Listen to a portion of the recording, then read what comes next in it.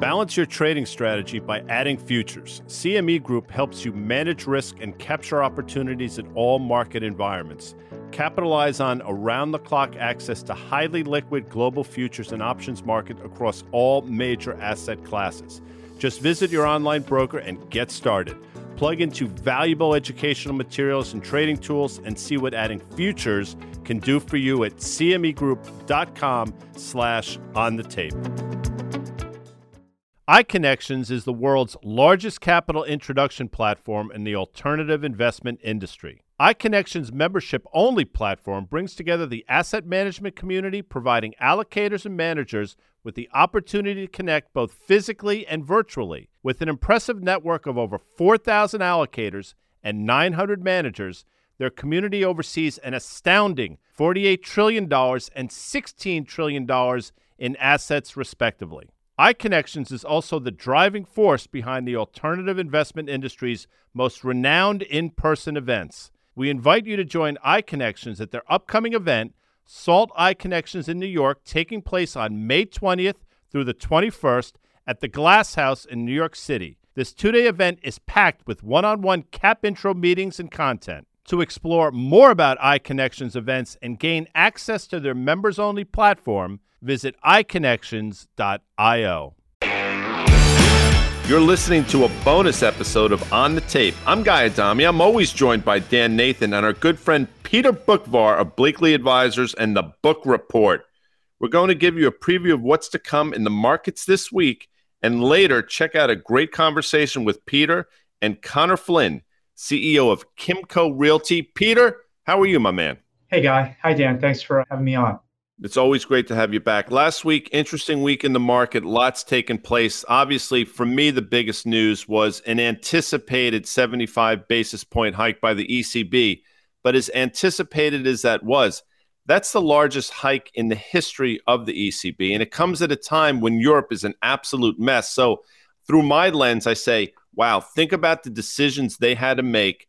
As bad as things are in terms of the economy, they still think inflation is such a huge problem that despite the economy, they had to make that raise. That speaks volumes as to what's going on in the world.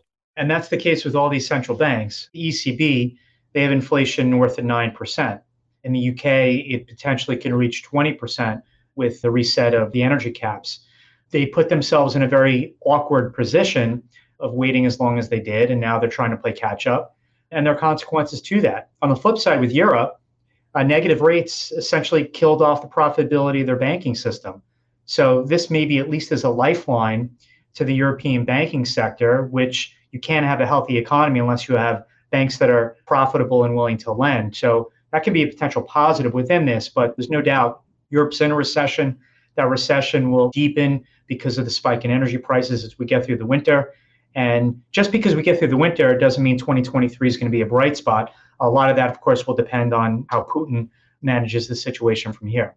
It's amazing. We had this, nearly 10% decline in the S&P 500 from those mid-August highs. We bounced a little bit over the last few trading days here. I think part of the narrative is possibly that the Fed, after they go 75 basis points at their meeting the week after next, that maybe they take a bit of a back seat and let some of the other central banks around the world play a little catch up, but also at a time where we've seen crude oil roll over. We've seen the Baltic Dry Freight Index roll over. We've seen lumber roll over. We've seen a lot of these inflationary inputs cool out a little bit. We're going to get CPI this week. If that is a softer reading, maybe the Fed has done the job in the near term, and then they can take their kind of foot off the pedal. And then we see, as it relates to markets, possibly there's some room to run, as we saw over the course of the summer, when, again, the narrative was that the Fed is going to need to pivot. Now, just one quick point. You just spoke about a recession in Europe. I think Guy is in the same camp as me. I just don't know how we could have a deep, prolonged recession in Europe and not have it affect the U.S. right now. I agree. So I'll take that in a few different parts. The positive, yes, is inflation is definitely moderating. And if you look at even the TIPS market, one-year break-evens are down to 1.7%.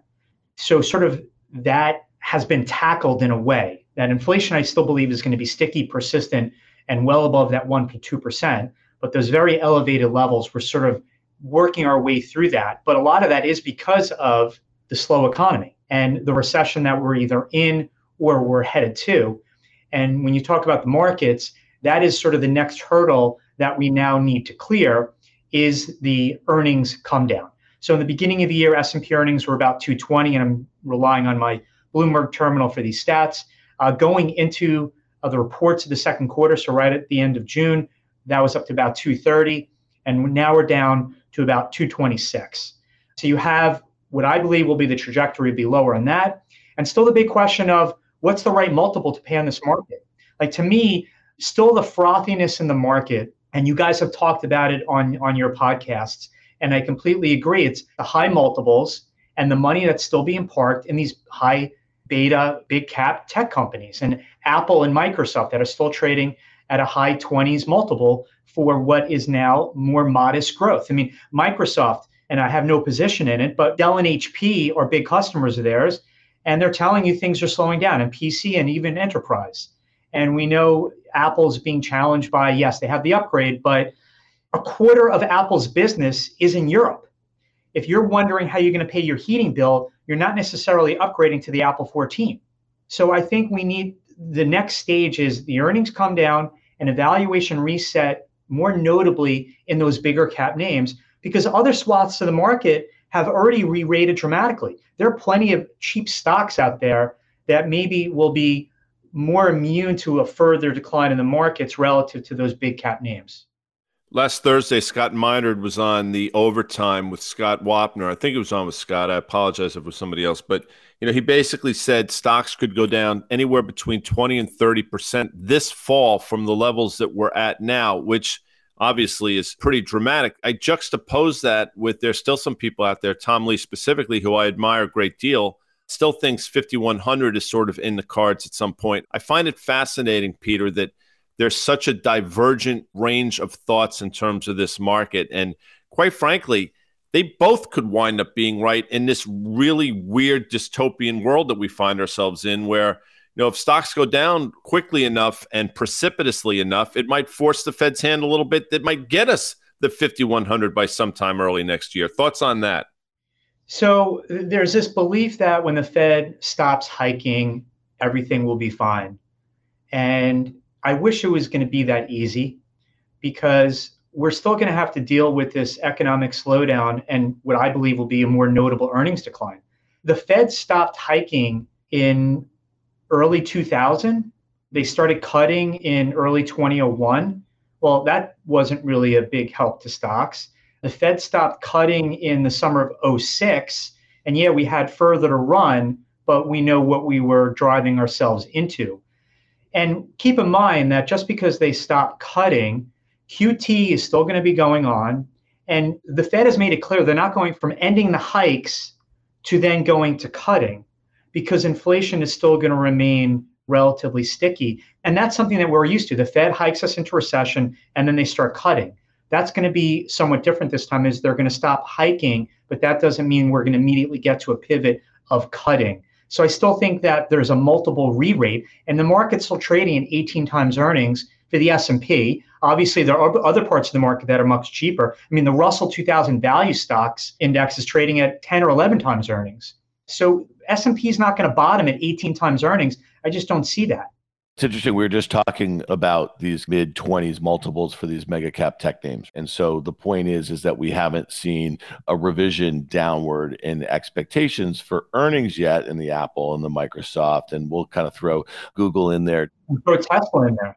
You could throw Tesla in there, but that one is going to be a bit of an outlier. We've said that a lot. I mean, this market really can't bottom until there's an absolute bloodletting in a name like that. But when you think about an Apple and Microsoft, you think of the monopolies they have, the moats that they have, the cash that they have. And so even with the re-rating that we've seen across tech in 2022, I mean, again, Apple is expected to have high single digits earnings growth here, which might prove to be high, and it's trading about 25 times or so. And I guess you and I have kind of gone back and forth on this topic. You were on Fast Money a few weeks ago, and you were talking about value, and there's plenty of opportunities to kind of put money in places. I kind of still think that those names are going to attract a lot of capital for all the reasons I mentioned before, which might keep their valuations well into the 20s in PE terms, which might actually, to your point, that the S&P you just said won't bottom out at 18 times. Well, it actually might bottom out at a much higher PE multiple than prior cycles because we've never had the sort of concentration in S&P earnings. Is that fair to say, and in market cap terms? I certainly don't want to discount that possibility for sure. Let's just take Apple and Microsoft again. Can you go from a high 20s multiple to even 20 with no change in the fundamentals of that business because of rates staying higher than longer and inflation being higher than what we're used to? Will they get to a valuation reset for those, even if their businesses don't change? I mean, you look at Microsoft, you want to talk about moats. In 2000, they probably had 85% of the PC software business. There was no bigger moat than Microsoft at that time, but it went through 13 years of multiple digestion, you can say, because earnings and profits grew every single year all throughout the 2000s. But I think you bring up the right point, is where is that right multiple? And none of us know really the answer to it right now. I just think that when all's said and done, that multiple is going to end up lower because we are just in a higher interest rate environment. And a higher interest rate environment for longer is going to change the multiple in everything. I was at Kara Swisher's Code Conference last week, Peter. In about 48 hours, you had Sundar Pichai, the CEO of Alphabet. You had Andy Jassy, the CEO of Amazon, Tim Cook, the CEO of Apple, all speak. And it was interesting just kind of reading the body language of all of them, the cross currents, the headwinds to growth, all these sorts of things, the strong dollar, disrupted supply chains, deglobalization, shooting war in Europe, the potential for further disruption to supply chains in Asia if there's some dust up between China and Taiwan.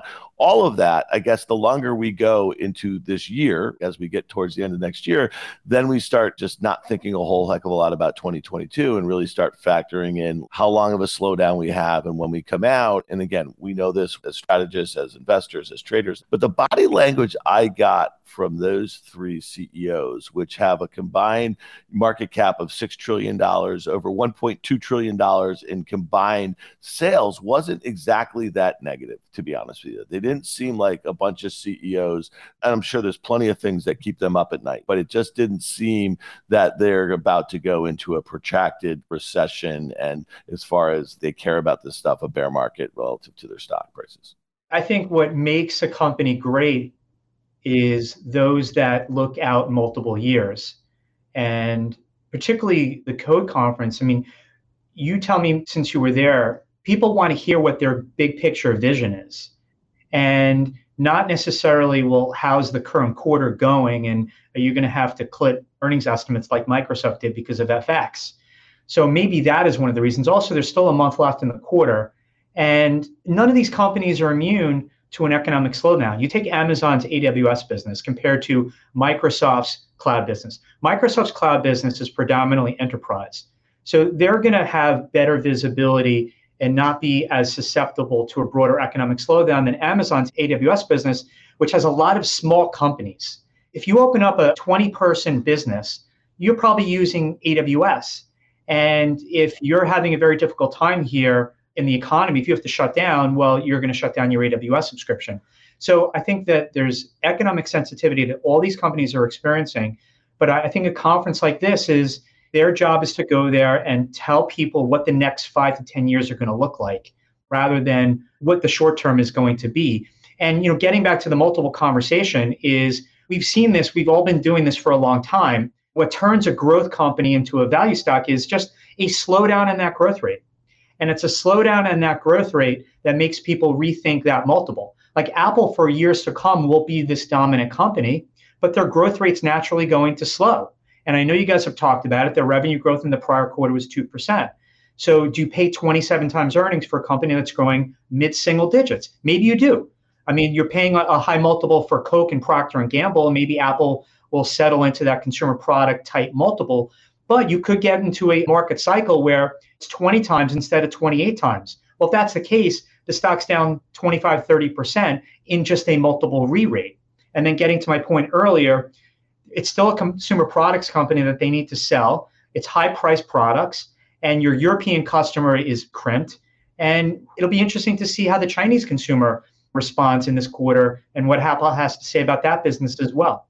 Peter, what's the scenario where the market gets through this period of time relatively unscathed? And quite frankly, where we are right now is relatively unscathed in terms of the broader markets. I think it's two things: a continuation of this downward trend in inflation and the ability of the US economy to be able to grow through a higher rate environment. And when I say higher, I meant higher rate, not high. We obviously are still very low interest rates, but a higher rate environment than we've seen for the last couple of, well, I don't want to say decades, but at least the last decade, where we lived on zero rates and the housing market lived on a 2.5%, 3% mortgage rate. And now we're in this new rate world.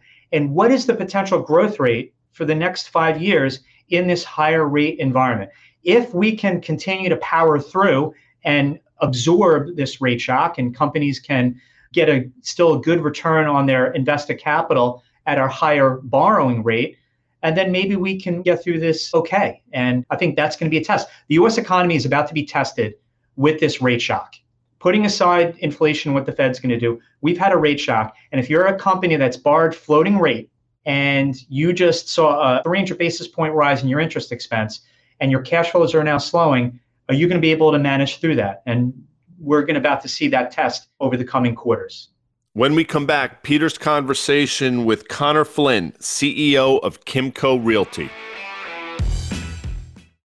With CME Group's micro-sized futures and options, you can access the same transparency and liquidity of the benchmark contracts with less upfront financial commitment. Diversify your portfolio and manage your exposure with the flexibility of CME Group micro contracts in crypto, metals, FX, energy, and equity indices. Learn more about what adding futures can do for you at cmegroup.com/micros. iConnections is the world's largest capital introduction platform in the alternative investment industry. iConnections membership-only platform brings together the asset management community, providing allocators and managers with the opportunity to connect both physically and virtually. With an impressive network of over 4,000 allocators and 900 managers, their community oversees an astounding $48 trillion and $16 trillion in assets, respectively. iConnections is also the driving force behind the alternative investment industry's most renowned in-person events. We invite you to join iConnections at their upcoming event, SALT iConnections in New York, taking place on May 20th through the 21st at the Glass House in New York City. This two-day event is packed with one-on-one cap intro meetings and content. To explore more about iConnections events and gain access to their members-only platform, visit iConnections.io. I'm Peter Boockvar. This is another episode of the Book Report CEO podcast. Today we're going to go off the tape with Conor Flynn. He's the Chief Executive Officer with Kimco Realty, which is the largest publicly traded owner of open-air shopping centers. Conor, thanks for joining me today. Peter, thanks for having me. Pleasure to be here. So before we get into details about your business, we just want to hear first of how you got to this position. I know you, after school, did you go right into real estate? Was there something first, and was there always a passion for real estate? It's a good question, Peter. I always had, real estate in my bones growing up. My parents are both born and raised in Ireland, immigrated over to the United States. And I think as part of that culture, real estate, or property as it's known in the European side, is part of, the DNA. And so I did have a fleeting interest in investment banking. So I did an investment banking internship when I was in college, and then quickly realized that my passion really was focused on the property side of it, looking at assets and seeing all the hard work from a before and after transformation take place. And that's where I sort of threw myself. So right out of school, I was lucky enough to work for Kimco. At that time, I was just sort of rotating between different groups. I started in the acquisitions group, then moved into leasing, and was fortunate enough to have a lot of great mentors along the way that shepherded me in the right direction. I think everybody that reaches a certain part of their career has a lot of people to thank. It starts with my parents, and then it goes from there. But fortunately, Kimco has continued to give me a tremendous amount of opportunity, room for growth. And I've been on the West Coast living in California. That's where I really sort of earned my chops redeveloping assets in the Bay Area. Moved back to New York City to do grad school while working. In New York City, I went to Columbia and did my master's in real estate development. And then when I finished that program, an opportunity to run the West Coast popped up at Kimco, so they moved me back to the West Coast. And then after that, an opportunity to become COO of the company popped up, and so they moved me back to New York. And since then, the previous CEO retired and I stepped up into the CEO role. So a nice way for me to sort of learn the business from the ground up through all different iterations and parts of the organization in the regional structure, and then move back to corporate. And that's where I am today. And much easier to just work for one company and climb that ladder, which you certainly did. The old school company man, I guess. There's not many left. I think most people these days think 2 years is a long tenure. I've been very lucky. Worked for some incredible people and surround myself with incredible people. And that's really helped me. And Kimco has a long history. From what I read, this goes back 60 years, the beginning of it. That's right. Yeah, we're very proud of our history, actually. The founder and chairman, Milton Cooper, is sort of renowned as the founder of the modern REIT era, which is now over $1 trillion business. We were the first ever REIT to go public in 91 and sort of set the stage for a slew of many, many REITs in many different categories now that are public and widely accepted. And now you guys have over 530 shopping centers around the country in almost 30 states. And I know you have interests in about 27 more. Now, you had made an acquisition last year, Weingarten, that added about 150 shopping centers. What was attractive about Weingarten that you did the deal? And was it a geographical decision that got you into certain markets that you were not in beforehand? Or is it sort of fill-ins to existing markets that you had? Yeah, so when I became CEO, we did a pretty significant strategic shift and moved our portfolio to be focused on first ring suburbs in the major metro markets. So concentrating in where we thought supply and demand was in balance or in the landlord's favor.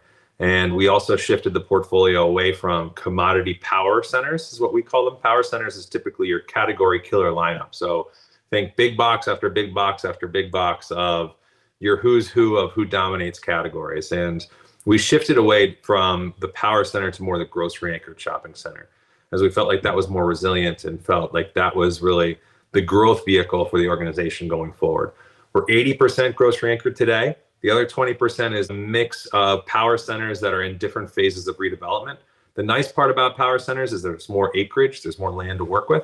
So your highest and best use there might be something else other than retail. And that's where we've been focusing on entitling the highest and best use. So for us, it's really focused on apartments, and we've entitled over 5,000 apartment units, activated over 2,000, and our goal for over the next 3 years is to get to 15,000. So we're well on our way of achieving those goals, and the portfolio transformation has really helped Kimco outperform the peer group over the last 3 and 5 years. And so when the Weingarten opportunity presented itself, it was very fortunate. The timing was almost ideal because we saw the recovery in our own shopping centers, predominantly in the Sun Belt where Weingarten was based, really starting to accelerate. And it was in the midst of the pandemic when everybody was hands up, sort of worrying about the sky is falling. And we saw the fundamentals really coming back strong for grocery anchored shopping centers. And that's exactly what Weingarten owned in the best markets in the Sun Belt. We saw the Sun Belt really accelerating at that time and thought that that would be a unique opportunity to combine the organizations and give us really strategic advantage in some of the fastest growing markets across the country. And so that the combination came together quickly. The timing was great. It was one of those rare deals where both companies traded up on the day that we announced. It was a unique situation where I think we delevered the balance sheet with the integration as well. So it was a fortunate combination that allowed us to enhance our growth profile and delever at the same time in the markets we've been really looking to enhance the portfolio. So it's one of those rare situations where I think everything lined up for us. And that grocery anchor, it's like when back in the day with the enclosed mall, where the department stores were the anchor. It was the reason why people made a trip to the mall, the enclosed mall. And now with the open air shopping center, it's that supermarket that is the draw that people have to go to unless they get obviously at home delivery, but it becomes a destination trip for them. And then you can also fill in, because I know some of your other big tenants are like TJ Maxx and Home Depot and Ross Stores and PetSmart.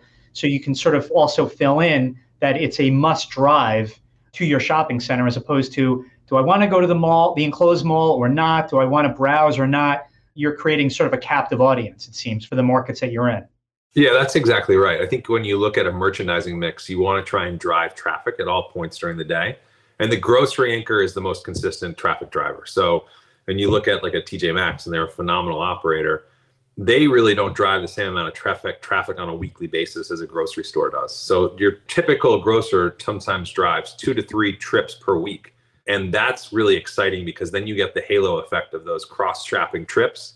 And so the grocery anchor continues to be where we want to put our focus. And we think there's a number of reasons why it's got a wider moat than other retail uses.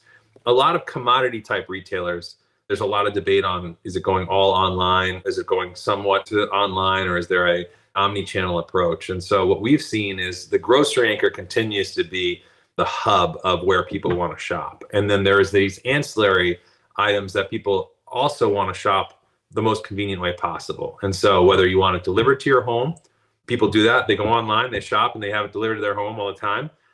That last mile grocery store, the last mile meaning the closest to where people live, is what's servicing that online order. And so the big takeaway from the pandemic was it crystallizes the value of the store for the retail chain, because not only is it encouraging people to come in the store where the margins are the highest, but that store can be utilized as a distribution and fulfillment point, whether it's buy online, pick up in store, whether it's curbside pickup, whether it's delivery to the home.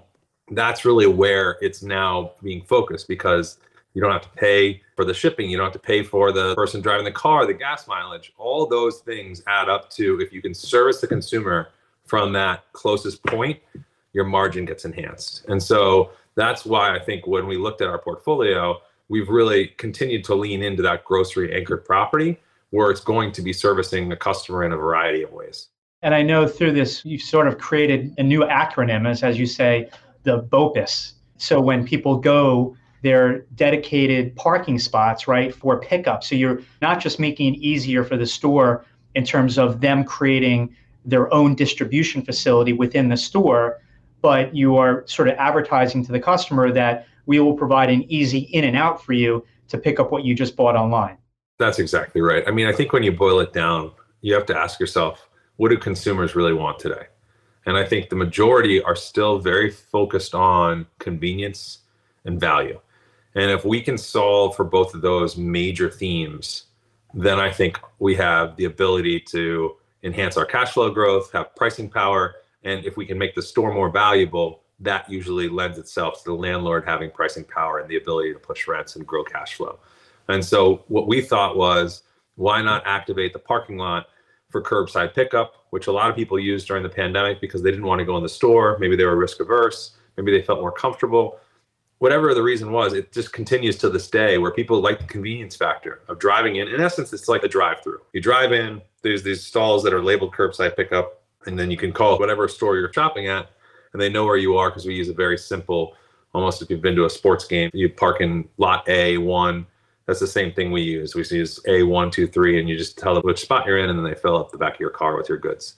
That continues to be, I think, a nice bonus as customers are gravitating towards it. They like the convenience factor. I have young kids. If I have 3 kids in a car and I'm going to get something, the thought of getting them out and in the car alone is a hurdle that's pretty high. And if you don't have to clear that hurdle, that's a nice thing to be able to do. Yeah, without question. So that supermarket creates definitely a sticky customer. Now, in that shopping center, you have the supermarket, you'll have PetSmart, you'll also have like the local dry cleaner and the local pizza shop as well. That's right. We think merchandising mix is really important because it has to not only service the customer and the demographic that you're providing for, but it also connects to the community. And the key is the community aspect is one where if there's a local shop that's renowned in the community, you're more than likely going to support that local shop because it's part of the fabric of the community. And so what we try and do is we find those unique operators that are really great at whatever it is they do. It could be waffles in the morning. It could be bagels. It could be, you name it. And so the nice part about having the anchor tenant like the grocery store is you have that daily traffic driver, but then you try and enhance the surroundings with the offerings and the merchandising mix that drives people to the shopping center at all points during the day. So you have your awesome coffee bagel shop in the morning. You have your great salad or chicken quick service restaurant in the middle of the day. And then in the afternoon, we like to have those treasure hunters, Ross or TJ Maxx or Home Goods or Burlington, where people shop not knowing what they're going to buy, but they still see that and say, oh, there's an opportunity to find a deal. And so that's the ideal merchandising mix that you try and create, is find a unique offering that's going to drive traffic all during the day and have those dominant anchors that help the credit profile of the shopping center. And the mixed use that you said over the next couple of years will be about 15% of your total portfolio. I mean, that tries to create a sticky environment as well. It's like you're sort of creating your own community where you can live, you can work, you can shop, all within walking distance. Now, is that being done redeveloping older shopping centers, or are you guys trying to find raw land and building it literally from scratch? For us, it's focused on redeveloping existing shopping centers into those mixed-use communities. And what we've been able to do is we feel like there's a better risk-adjusted return doing that because you've already got the built-in place that people are used to coming and visiting and shopping. And so whenever you take down raw land, you have to take a very large and long process of trying to create the place. And that can be very rewarding, but can also be very unrewarding if it doesn't go well. And so we found with the tremendous portfolio that we have, and again, we're focused on that first ring suburb in the top 20 major metro markets, where we always thought, and our thesis is that the big CBDs are going to push out. There's going to be sort of this sprawl where all of a sudden our shopping center is going to be surrounded by density. And if you think about the most underutilized form of commercial real estate, you would typically think about shopping centers because 80% of the land is dedicated to parking lot. It's not generating any revenue. 20% is single story buildings.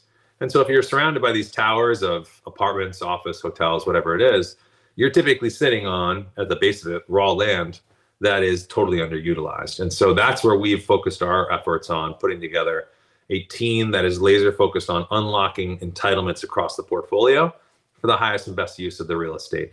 And so typically it is activating parts of the parking lot for apartment towers that we can add to the shopping center.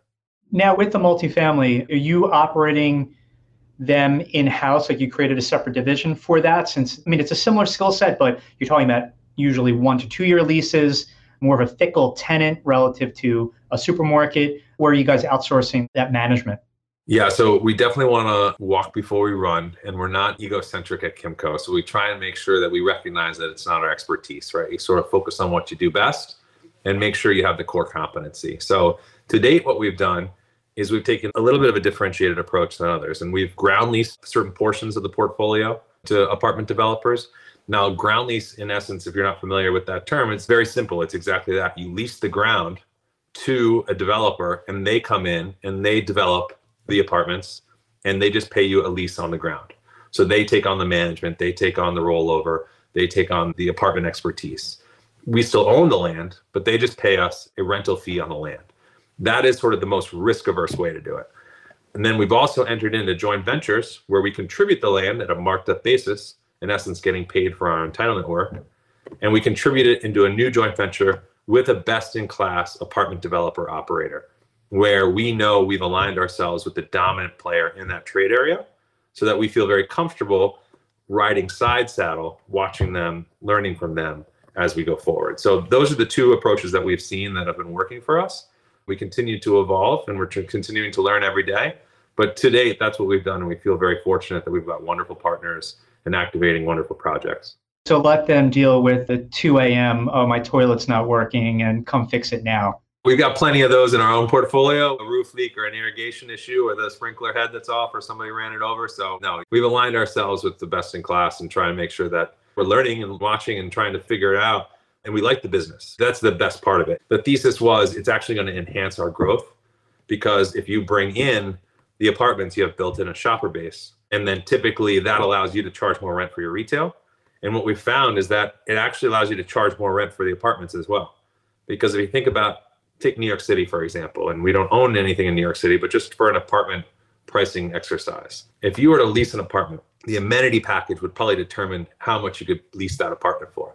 If you had a pool, if you had a gym, if you had a grocery store, if you had a coffee shop, if you had a dry cleaner, that's exactly what we already have. We've already built in the amenity base into the apartment complex. So in essence, they're able to charge a significant premium to their apartments because of the amenity base that we've built. And so we are understanding that that's a real differentiator that allows you to price above market rents that we can actually activate. And so that's why we sort of shifted more towards the joint venture model. And I'm sure over the last couple of years with the sharp rise in construction costs, your partners are probably grateful that they have that pricing power in terms of the rents they can charge to absorb what they probably weren't necessarily budgeting pre-COVID and going through COVID with whether it's lumber or whatever, steel prices and so on. You're exactly right. I mean, the ability to push the costs onto the consumer. I'm sure you've been following the apartment rents and where they're headed and all the results, and the same site NOI growth of the apartments that we have has been phenomenal. You have the ability to reprice those every year typically. And so who knows how long the consumer can handle it, but to date, you've seen upwards of 15 to sometimes 20% increases. I make sure to read the apartmentlist.com's monthly national report as a good guide for that. Now, in terms of markets, I know you guys are on the West Coast, the East Coast, presence in Florida and Texas, one in Denver. Are there markets that you're not currently in that you want to be in? And if the case, do you try to buy your way in or you try to develop your way into those newer markets? Yeah, it's a really good question because it's pretty strategic on how you want to operate your business and what's the highest return on your time. So I'm a big believer coming from the operations side. We needed to get economies of scale. And in order to do that, we had to really concentrate the portfolio so that we could, in essence, operate at a higher level rather than operate at a number of different assets in a number of different markets and not be really local experts. And real estate, especially retail, is very localized. And so what we've done is we've created these pockets, these clusters of assets surrounding the top 20 major metro markets. And so we look for new markets all the time. Actually, through Weingarten, we picked up San Antonio as a new market, which is a really fast growing market that we've always liked and always wanted to be in, but didn't have a presence there. Now we really have a foothold there, and we're going to look to grow that. The same goes for other markets that we're watching closely. Some we missed. I mean, we're not perfect. We missed Nashville. We don't have a presence in Nashville. And that's a wonderful market that's really just exploded. The issue, though, is you can't really go in one shop with one shopping center. In order to really have scale, you need to go in with, in our opinion, you need to go in with a sizable portfolio in order to have it make it worth. We're big believers. You got to live and breathe your assets. We got to have boots on the ground on these assets that are walking on every day. So let's just say you got that cluster. Yeah. How many miles away would the centers be in order to not be too close, but enough for you to have a good market share? They can be right across the street from each other. You really control the retail node that way. So typically it's a one-day drive. We want to try and make sure we have everybody, if they're managing a portfolio, they can get to every asset in one day. That's sort of the way that we think about it, is you have a concentration of assets that allows you to be optimizing your time, right? It's all about time and your return on time. And we found that when you're dispersed, a lot of your travel time is just not productive as it could be. So that's the way we've done it. But there's loads of markets out there that we love to have a bigger concentration in, or ones that we don't necessarily have a presence in. But for us, anyways, the incremental costs of adding a shopping center in one of our existing clusters where we don't have to add any G&A versus starting a fresh market, that's what we look at. And again, the allocation of capital there, it's pretty clear to us that we should just incrementally increase our cluster strategy unless a unique opportunity like a San Antonio presents itself. You focus on the markets where there's population growth, there's job growth, and so on. We know a lot of that has been taking place in the Sun Belt.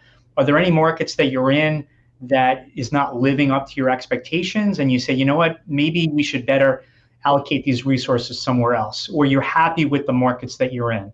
So I will tell you that my previous experiences have probably shaped my thoughts on certain markets that are not necessarily true today. So one of the markets we picked up in the Weingarten transaction is Las Vegas. And Las Vegas was one that I managed through the great financial crisis. I was out west. There was a lack of diversity of economic growth there. And so when the gaming market dried up there, it was not a pretty place to be from a retail perspective. Demographics shift rapidly there because there's really sort of a sprawl in Vegas. There's not really barriers to entry there. They sort of build the next new shiny thing, another ring out, and that's where the wealth goes. And so what once was the dominant corridor can change really rapidly. Now, since then, Vegas has diversified quite a bit. Since I was there anyways, I'm dating myself, they have a number of new sports teams, NFL, NHL. They've got a diversity of economic growth drivers. So that's one we're continuing to do a lot of research on. I don't want to necessarily jump to conclusions on it because when I was there, it was a little different. But people love Las Vegas, and there's a lot of economic growth drivers there. But when there's a lack of economic diversity in a market, that's what makes me nervous, because it's not as buoyant to go through the waves we've seen before. Yeah, that makes a lot of sense. And speaking of which, during COVID, one of the challenges that, well, business obviously had, and you as a landlord, is some stores just couldn't open. If there was face-to-face needs in a particular store, that business couldn't be open. How did you manage helping the tenant, but at the same time knowing that you have to pay your bills as well? How did you manage that tenant-landlord situation when so many stores were closed for a period of time? The non-essential stores that had no choice but to close, but wanted to stay in business when we got through COVID.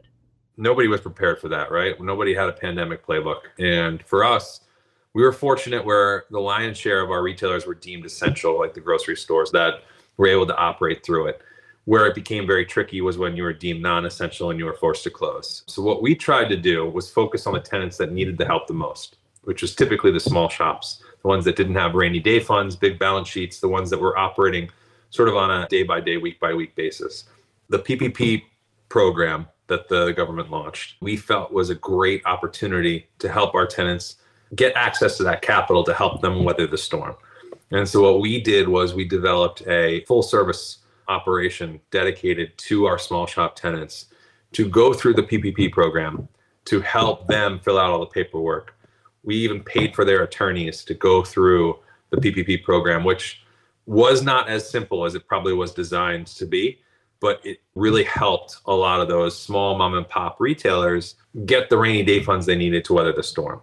And we told our bigger retailers that had balance sheets, we told them it was tough, but we had to be very tough because in those days, the people with the big balance sheets needed to flex their balance sheets. They should be paying us the rent because in essence, that allows us to go and help the small businesses. And the US is still, in my opinion, based on small business engine growth. And so that was our strategy. It seemed to work. We did give deferrals for a lot of these tenants that were deemed non-essential. So in essence, don't pay us for 2-3 months, but those 3 months of rent are due. They're just due on the back of your lease term. And so that's what we've been doing. And we've been collecting on that, and it's been doing very well. Right. So to buy these businesses time to get them to the eventual reopening that we're obviously in the midst of. I know through that good relationship that you've had with your tenants, you've been able to get through with a very high occupancy. Just want to talk quickly about the hidden asset you have in the holdings of Albertsons, and then just talk macro-wise on what you're seeing with the consumer. Now, Albertsons is an interesting holding of yours because not only is it a tenant, but it's been a very successful investment. And I believe the lockup period is this month. What's your strategy? You don't have to go into full detail, but is it a long-term relationship from a tenant-landlord's perspective, or it will maintain that as a shareholder as well?